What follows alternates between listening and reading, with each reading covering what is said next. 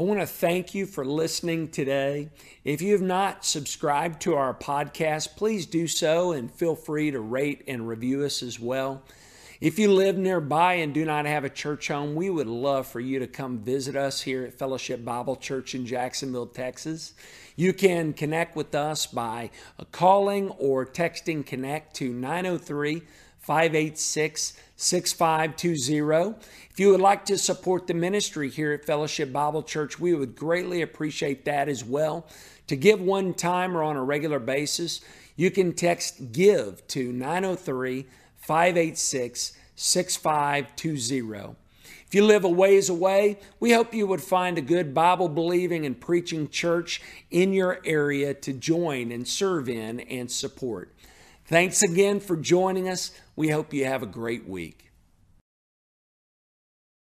Well, a while back I was on the web looking at books on evangelism, and I was overwhelmed by the amount.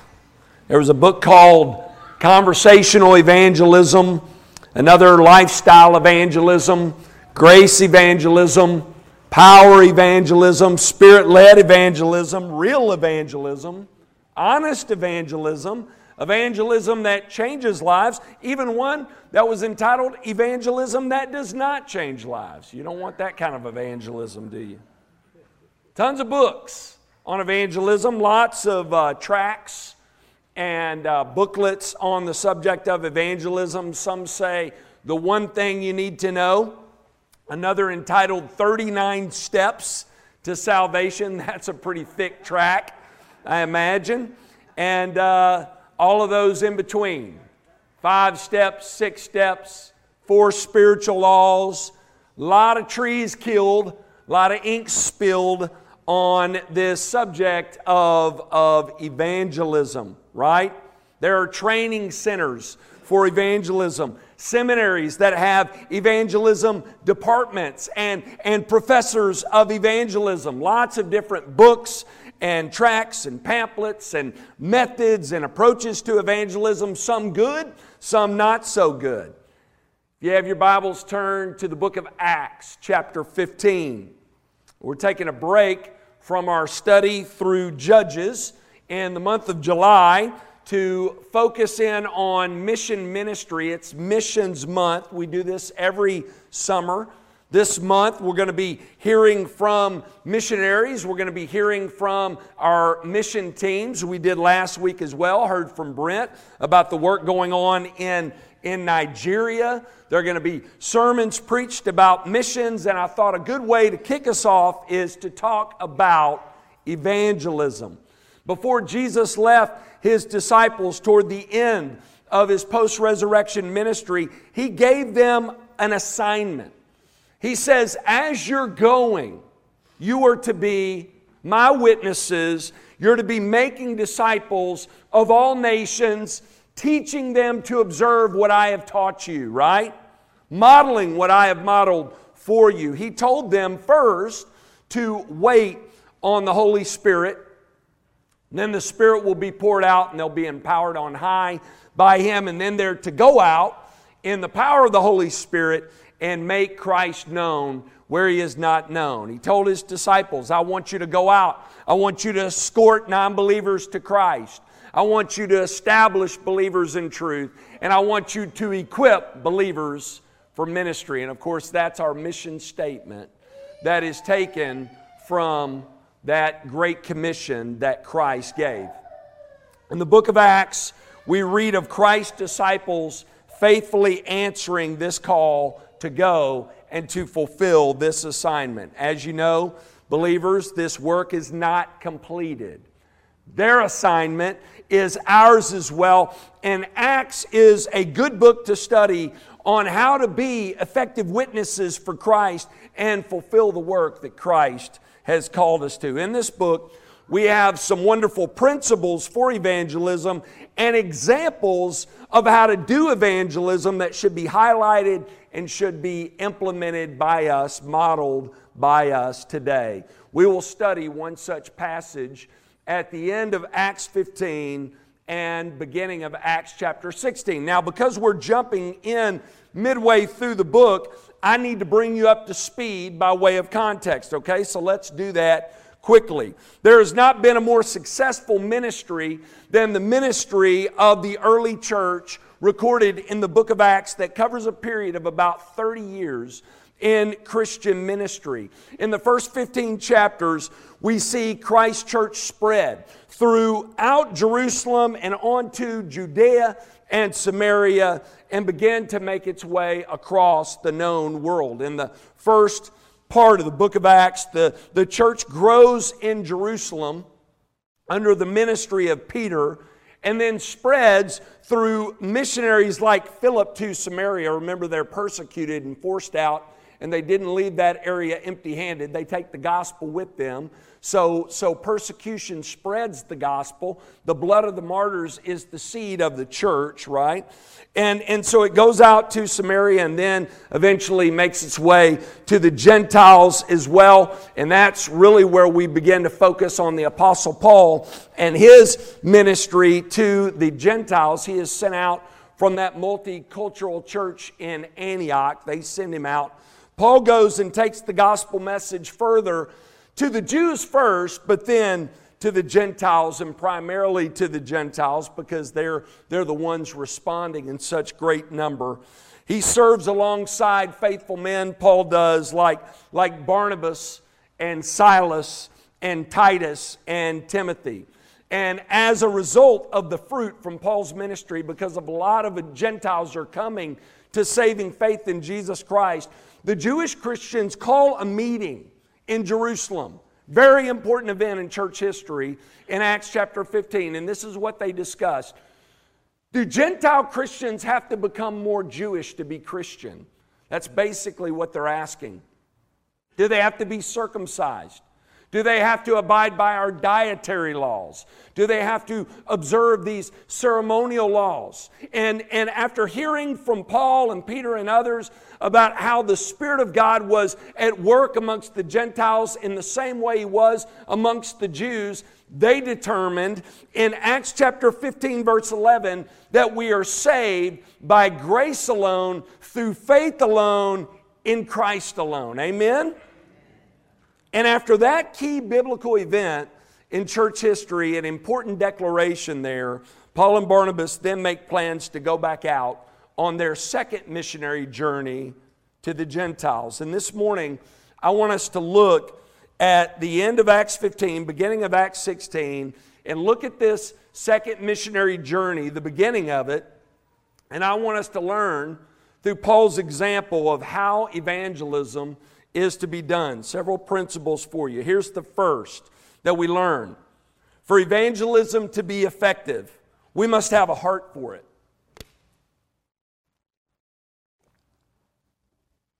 Like with anything, if your heart is not in evangelism, you're going to struggle.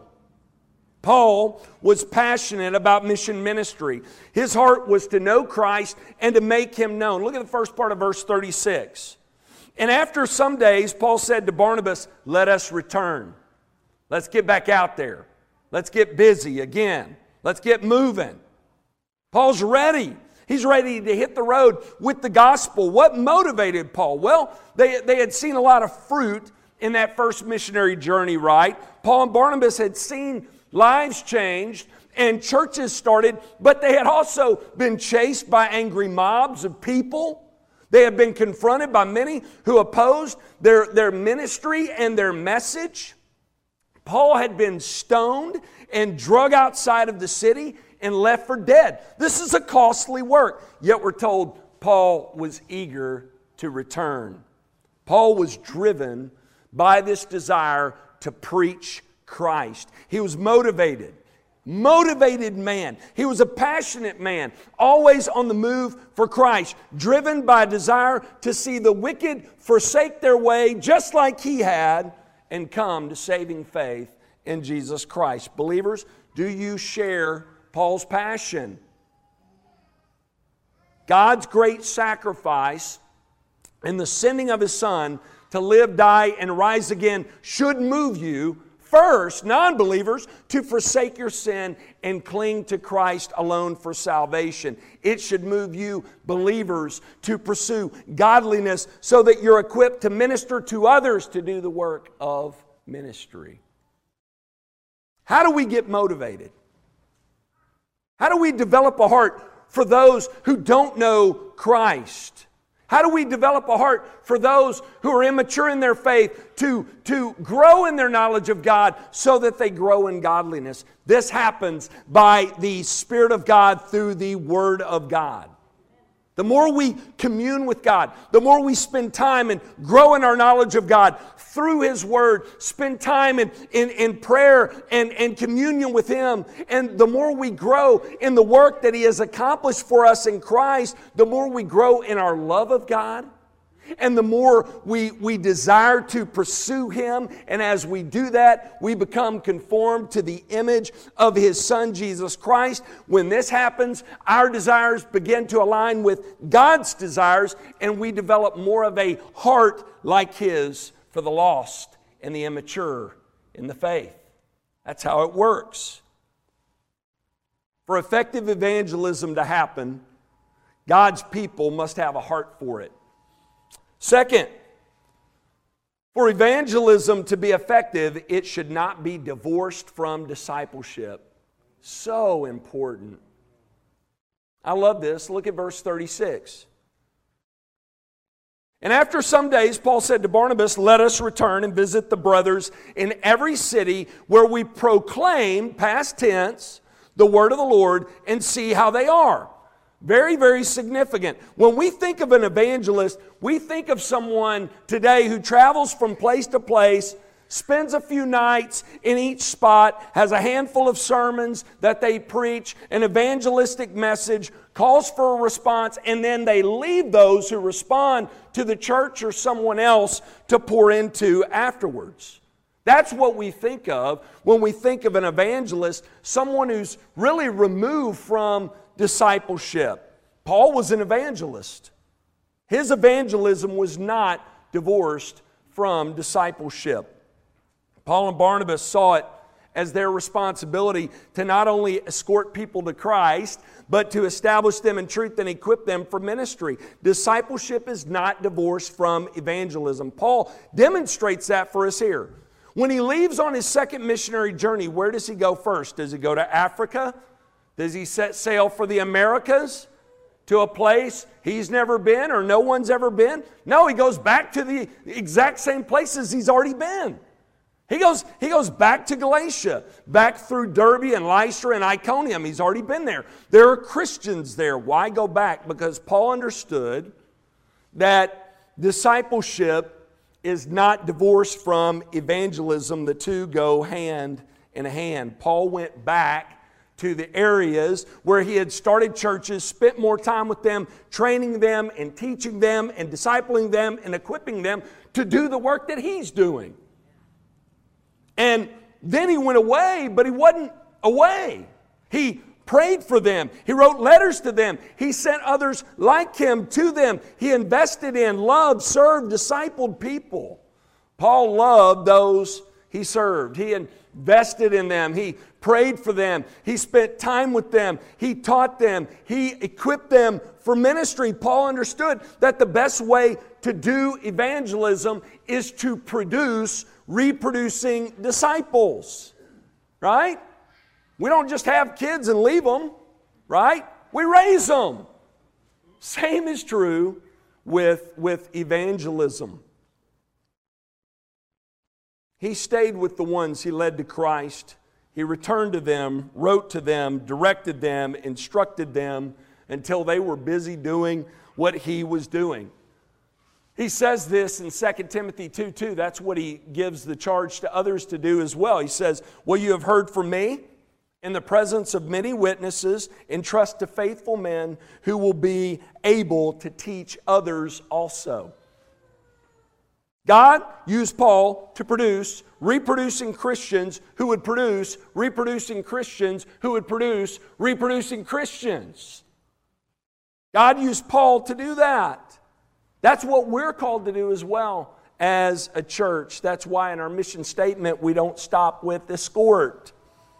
Though we want to see people who don't know Christ come to know Christ, we are to pour into them and see them grow up in godliness, right?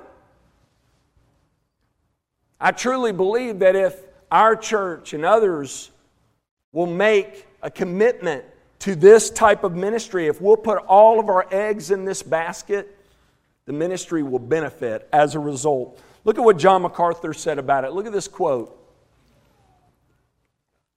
He and his church are committed to this. In the long run, the faithful teaching work of a local church will have a greater effect in evangelism than all the evangelistic crusades that come in from the outside. Not discrediting any crusades. God has and is continuing to use them. But it's the reproduction of reproducing believers that advances God's kingdom in ways that nothing else can. Folks, that's what Christ left us. That's what He told us to do. And He does it through the church. That's what we're to be doing. Believers, do you have one or two people that you're investing in this way? Do you have people you are discipling? Parents, are you discipling your children? Are you teaching them as they sit in your house and as they walk along the way and when they lie down and when they rise up? Are you doing that? Grandparents, are you doing that? Are you taking advantage of those God has given you an audience with to pour into them? What if every believer in here only made a decision to disciple someone until they become a reproducing disciple? Do you see the impact of that? So, evangelism done right is not divorced from discipleship. Next point. For evangelism to be effective, it helps to have a solid team. We often think of evangelism as a solo sport, don't we? And while there are times in Scripture when we see God's people having one-on-one encounters in ministry, a lot of the time there are two or more doing the work of ministry. There are strength in numbers. Now, you don't need 15 to 1. That's a little excessive, okay? But one or two along with you does help you. It encourages you. You encourage one another, right?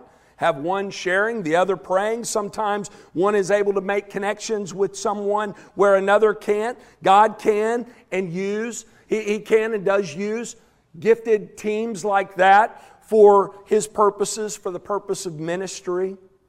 He does that with the team He assembles in Acts 15. Let's look at it, verse 37. Now Barnabas wanted to take with them John called Mark, but Paul thought best not to take with them one who had withdrawn from them in Pamphylia and had not gone with them to the work. And there arose a sharp disagreement. It was heated. Sometimes faithful men, women, they have these sort of disagreements, right? And it was between Paul and Barnabas.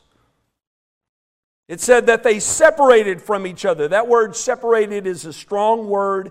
They split and did not shake hands afterwards. That's what that means. Barnabas took Mark with him and sailed away to Cyprus. But Paul chose Silas and departed, having been commended by the brothers to the grace of the Lord. Verse 41, and he went through Syria and Cilicia, strengthening the churches. Mark did not have a great start in ministry. He was on the first missionary journey with Paul and Barnabas, and after they made their way through Cyprus to Perga, Mark left. He cut out on them.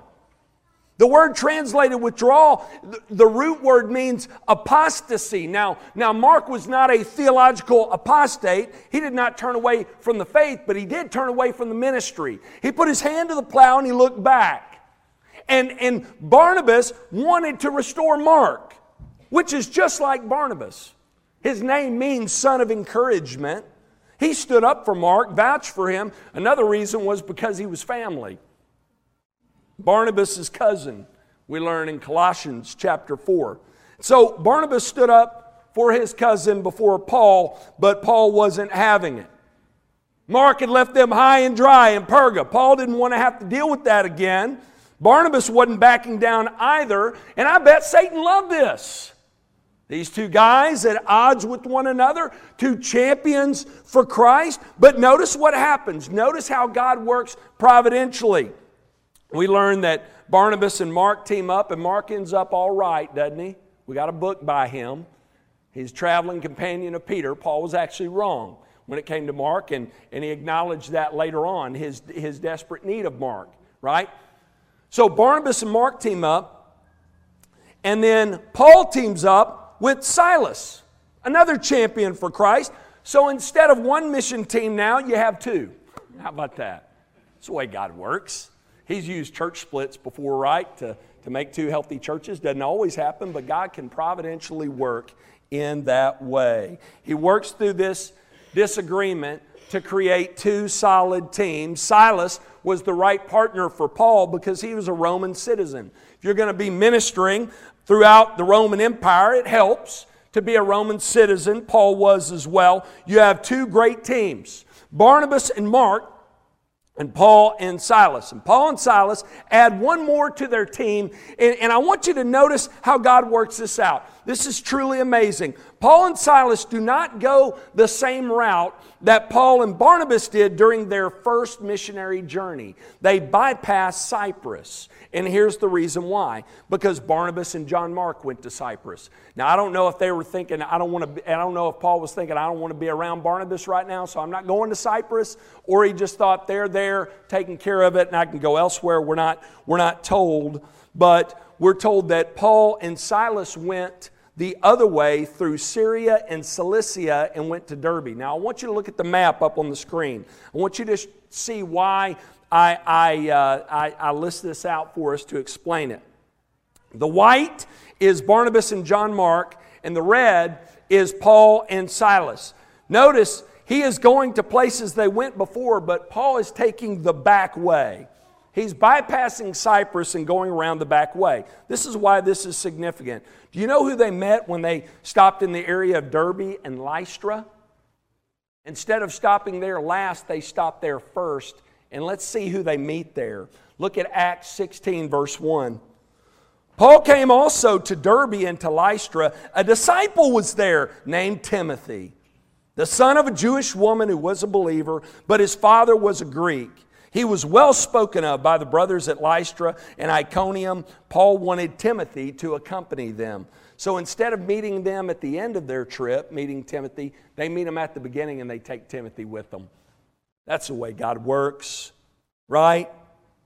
If Paul and Barnabas would have stayed together, he might not have had the time he had with Timothy during that second missionary journey, which turned out to be a very, very fruitful time, okay? So Barnabas and John Mark go to Cyprus.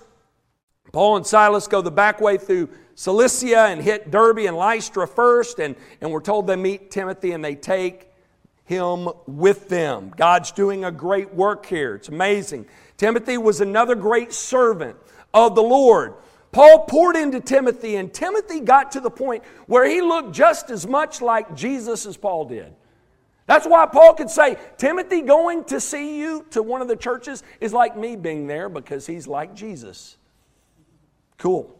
Very cool.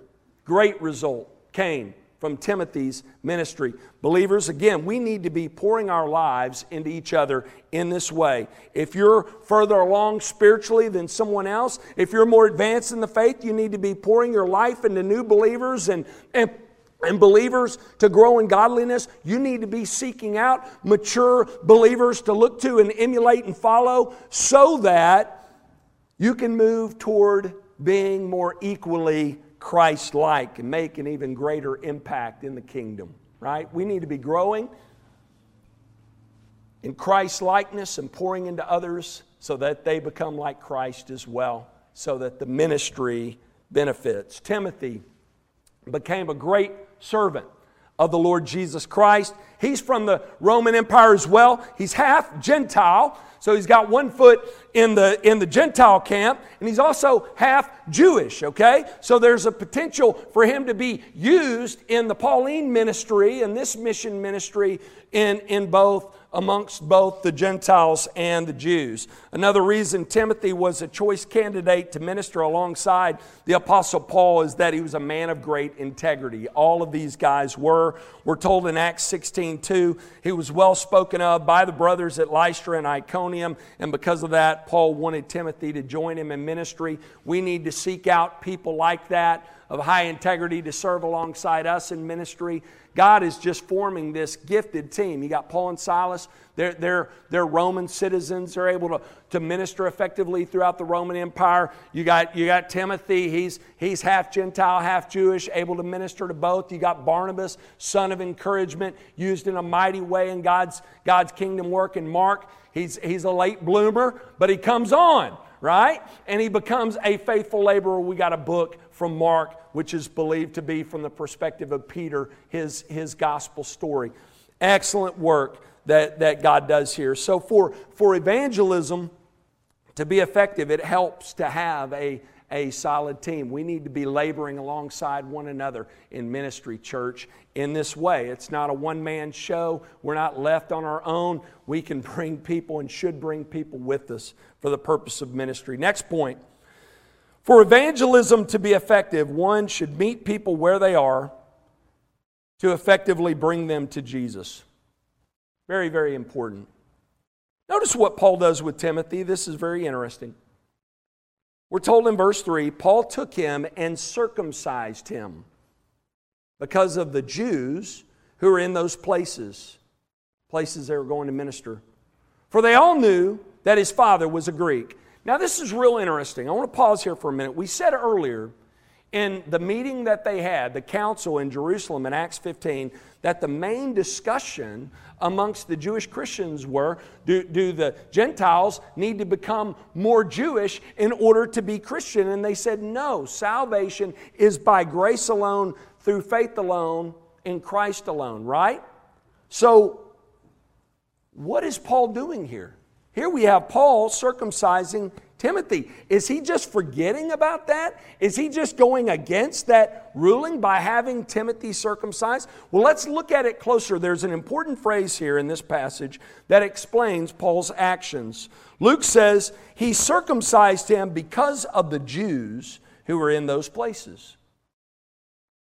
Paul circumcised Timothy so there would be no barriers between him and the Jewish people, because we know the way Paul ministered. He went to the Jew first and then the Gentile. You see, because Timothy was half Jewish, him not being circumcised would have communicated to the Jews they ministered to, who weren't believers at this time, that he had rejected his Jewish side and had only embraced his pagan Gentile half. And Paul knew that would make it difficult for Timothy to minister to the Jews. So he circumcised Timothy so that Timothy would have no barriers in taking the gospel to the Jews.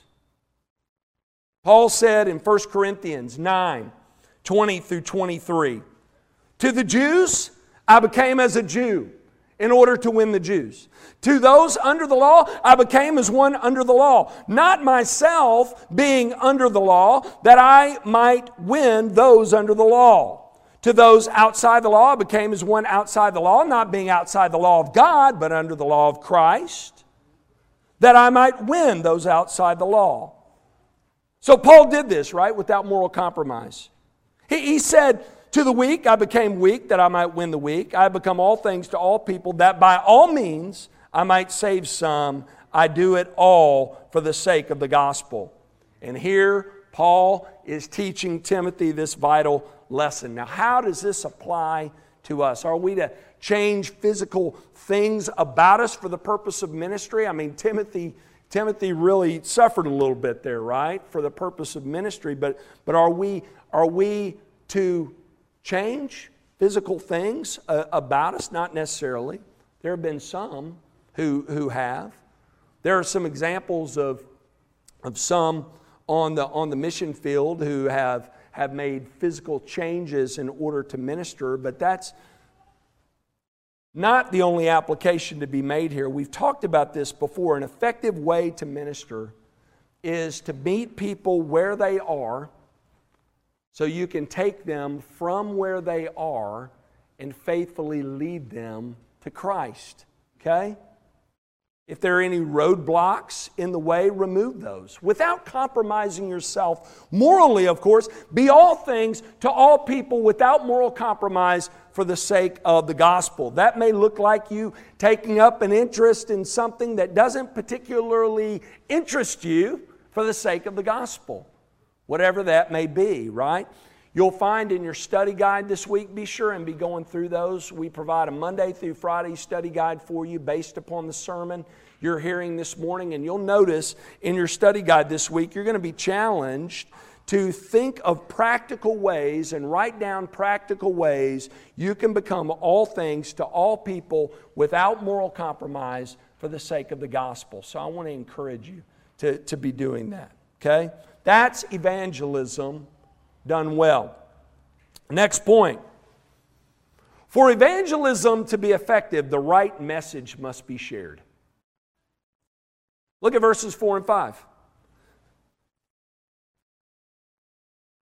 As they went on their way through the cities, they delivered to them for observance the decisions that had been reached by the apostles and the elders who were in Jerusalem. So the churches were strengthened in the faith and they increased in numbers daily. To be effective in evangelism, it is vital we share the right message. Notice it says here that they went through the cities, they delivered to them the decisions that had been reached by the apostles and the elders who were in Jerusalem. They traveled through the cities of Galatia and shared with them what had been decided at the Jerusalem Council. And what had been decided at the Jerusalem Council? Acts 15:11, that salvation is by grace alone, through faith alone, in Christ alone. They shared the message of salvation by grace through faith in Christ, and we're told that the churches throughout that region were strengthened in the faith and they increased in numbers daily.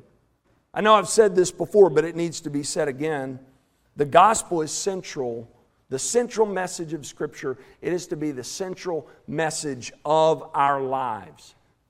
It is to influence all that we believe and all that we say and do. It's what the non-believer needs to be saved, but it's what the believer needs to grow in godliness. Many think once they get saved, we got to move beyond the message of the gospel to another message. No, we never move beyond the gospel. We grow deeper and deeper and deeper in our knowledge of what the gospel says and teaches. It's to influence all that we say and do.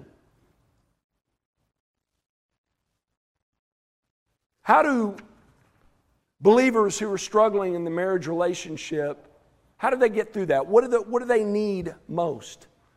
They need the gospel, right? Why am I having problems in my marriage relationship? Because you're a sinner, she is a sinner, and the world's broken. How about that? Is that not true? The problem's inside of you. The problem's inside of you and it's inside of her. And you need to work on your relationship with the Lord. If you're not a believer, you need to repent and come to saving faith. And as believers, you need to work on this relationship vertically so that your relationship can be where it needs to be horizontally. That's the gospel. We need to grow in our understanding of the gospel. It is the answer for every issue that we face in this life. I go back to the gospel, back to the gospel, back to the gospel, back to the gospel. Every time I counsel, back to the gospel, back to the gospel. Believers, you need to be growing in your knowledge of the gospel so that when you counsel others, so that when you disciple and pour into them, you can go back to the gospel and back to the gospel and back to the gospel, okay? It's what we need. It's what we need. We need to be Christ-centered. We need to be, our messages that we preach and teach need to be gospel saturated. That needs to be the counsel that we give. And when we do that, two things happen.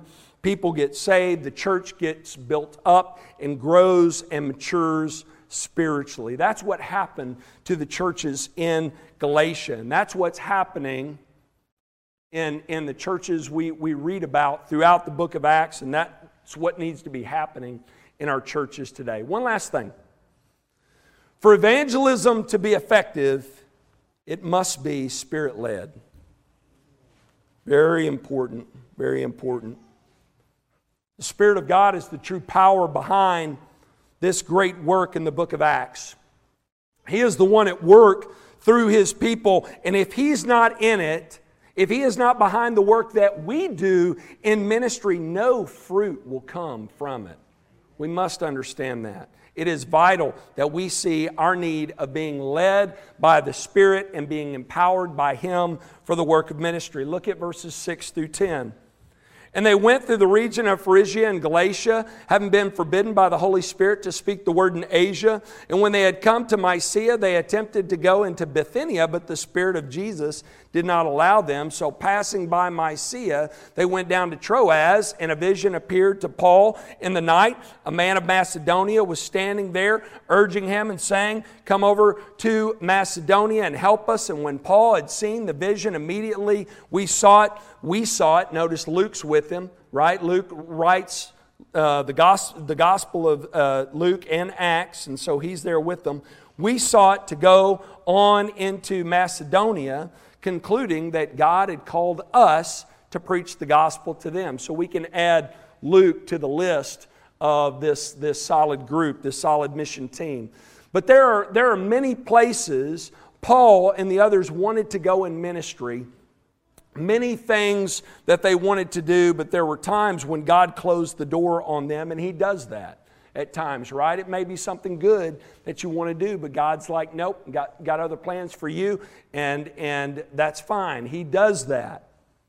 He closes the door on certain things that we're wanting to do and opens the door for areas in which we are to serve that we are not expecting. I can honestly tell you, coming out of seminary, I had places in mind where I thought I was going to go serve, and Fort Smith, Arkansas, where I served for 4 years before coming here, and Jacksonville, Texas, I've been here 12 years now.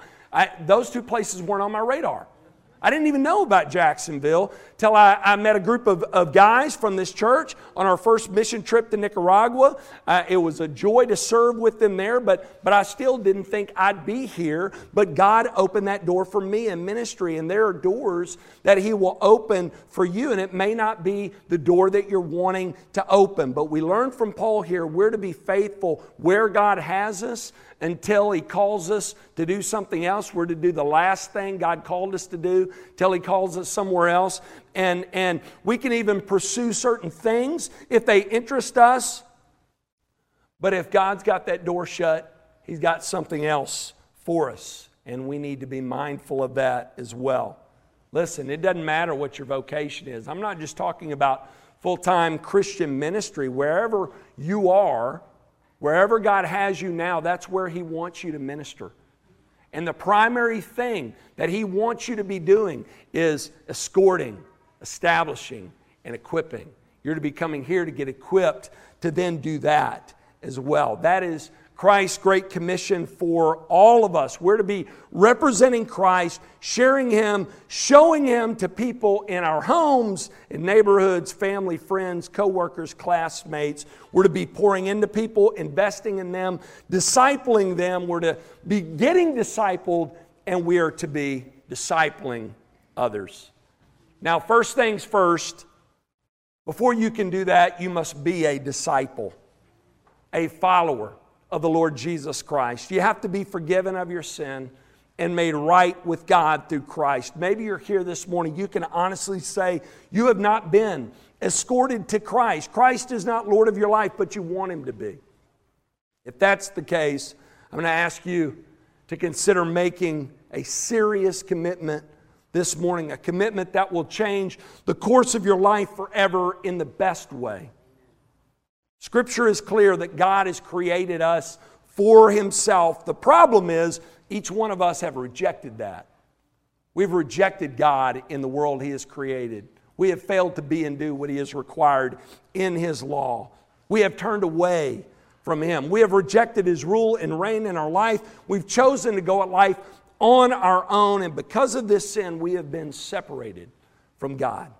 But God tells us that while we are sinners, God sent His Son. He demonstrated His great love for us, sent His Son to be and do what we could never be and do, what Adam failed to be. what we could never be. He was perfect inside and out. He lived the perfect life for us, and He laid His perfect life down in our place as our substitute and perfect sacrifice, so that we, through faith alone in Him alone, could be forgiven of sin and restored to a right relationship with the living God. If you're here this morning and Christ is not Lord of your life, I invite you today, turn from your sin, forsake your sin, bow the knee to King Jesus today, give your life up and over to Him, and be saved today, so that you can become a disciple of His and grow in godliness and pour into others, so that this great work of ministry that Christ has called us to can continue. Let's pray together.